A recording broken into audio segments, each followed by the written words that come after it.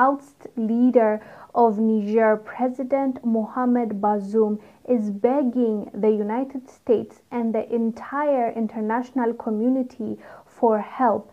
He says he's being held hostage, he's writing as a hostage, and he wants them to intervene and put him back in his position. As we've talked about on this channel, there was a coup in Niger, and now, as we speak, the military is running the country, and the people of Niger also support this transition because they didn't appreciate having a president that is a Western ally. We also came out to tell this little Macron from France that Niger belongs to us. It's up to us to do what we want with Niger. We deal with who we want and how we want.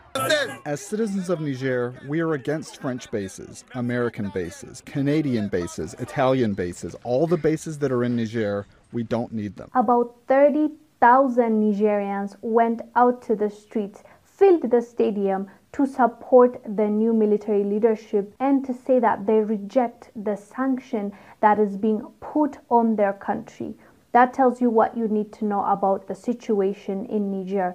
But the president doesn't sound like he has accepted his fate, and he believes that he is going to be in the leadership role again. Hence why he's begging and asking and writing to the international community, specifically the Western community, because they are the ones that are his friends and they are the ones that want him in that position so that he does everything that they tell him to do, right? Because Niger is a great country for them to get their resources, their uranium, petroleum, gold, and so on. As I said, the people of Niger are against the ECOWAS sanctions, and as we talked about previously, ECOWAS has given Niger a week of deadline. If the military government doesn't step down, they are going to interfere and they're going to send their military forces into Niger, which was seen as a direct threat by not just Niger but also Burkina Faso and Mali, because they made a joint statement warning the ECOWAS of the consequences if they try to do that.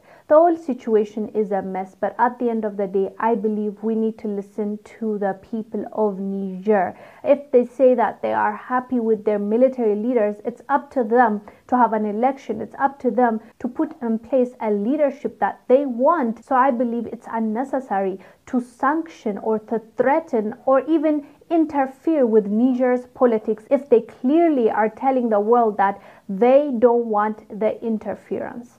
Anyways, fam, let us know down below what your thoughts are about the current situation in Niger. I am Wangel Zalalem. I'll see you on the next one. Bye.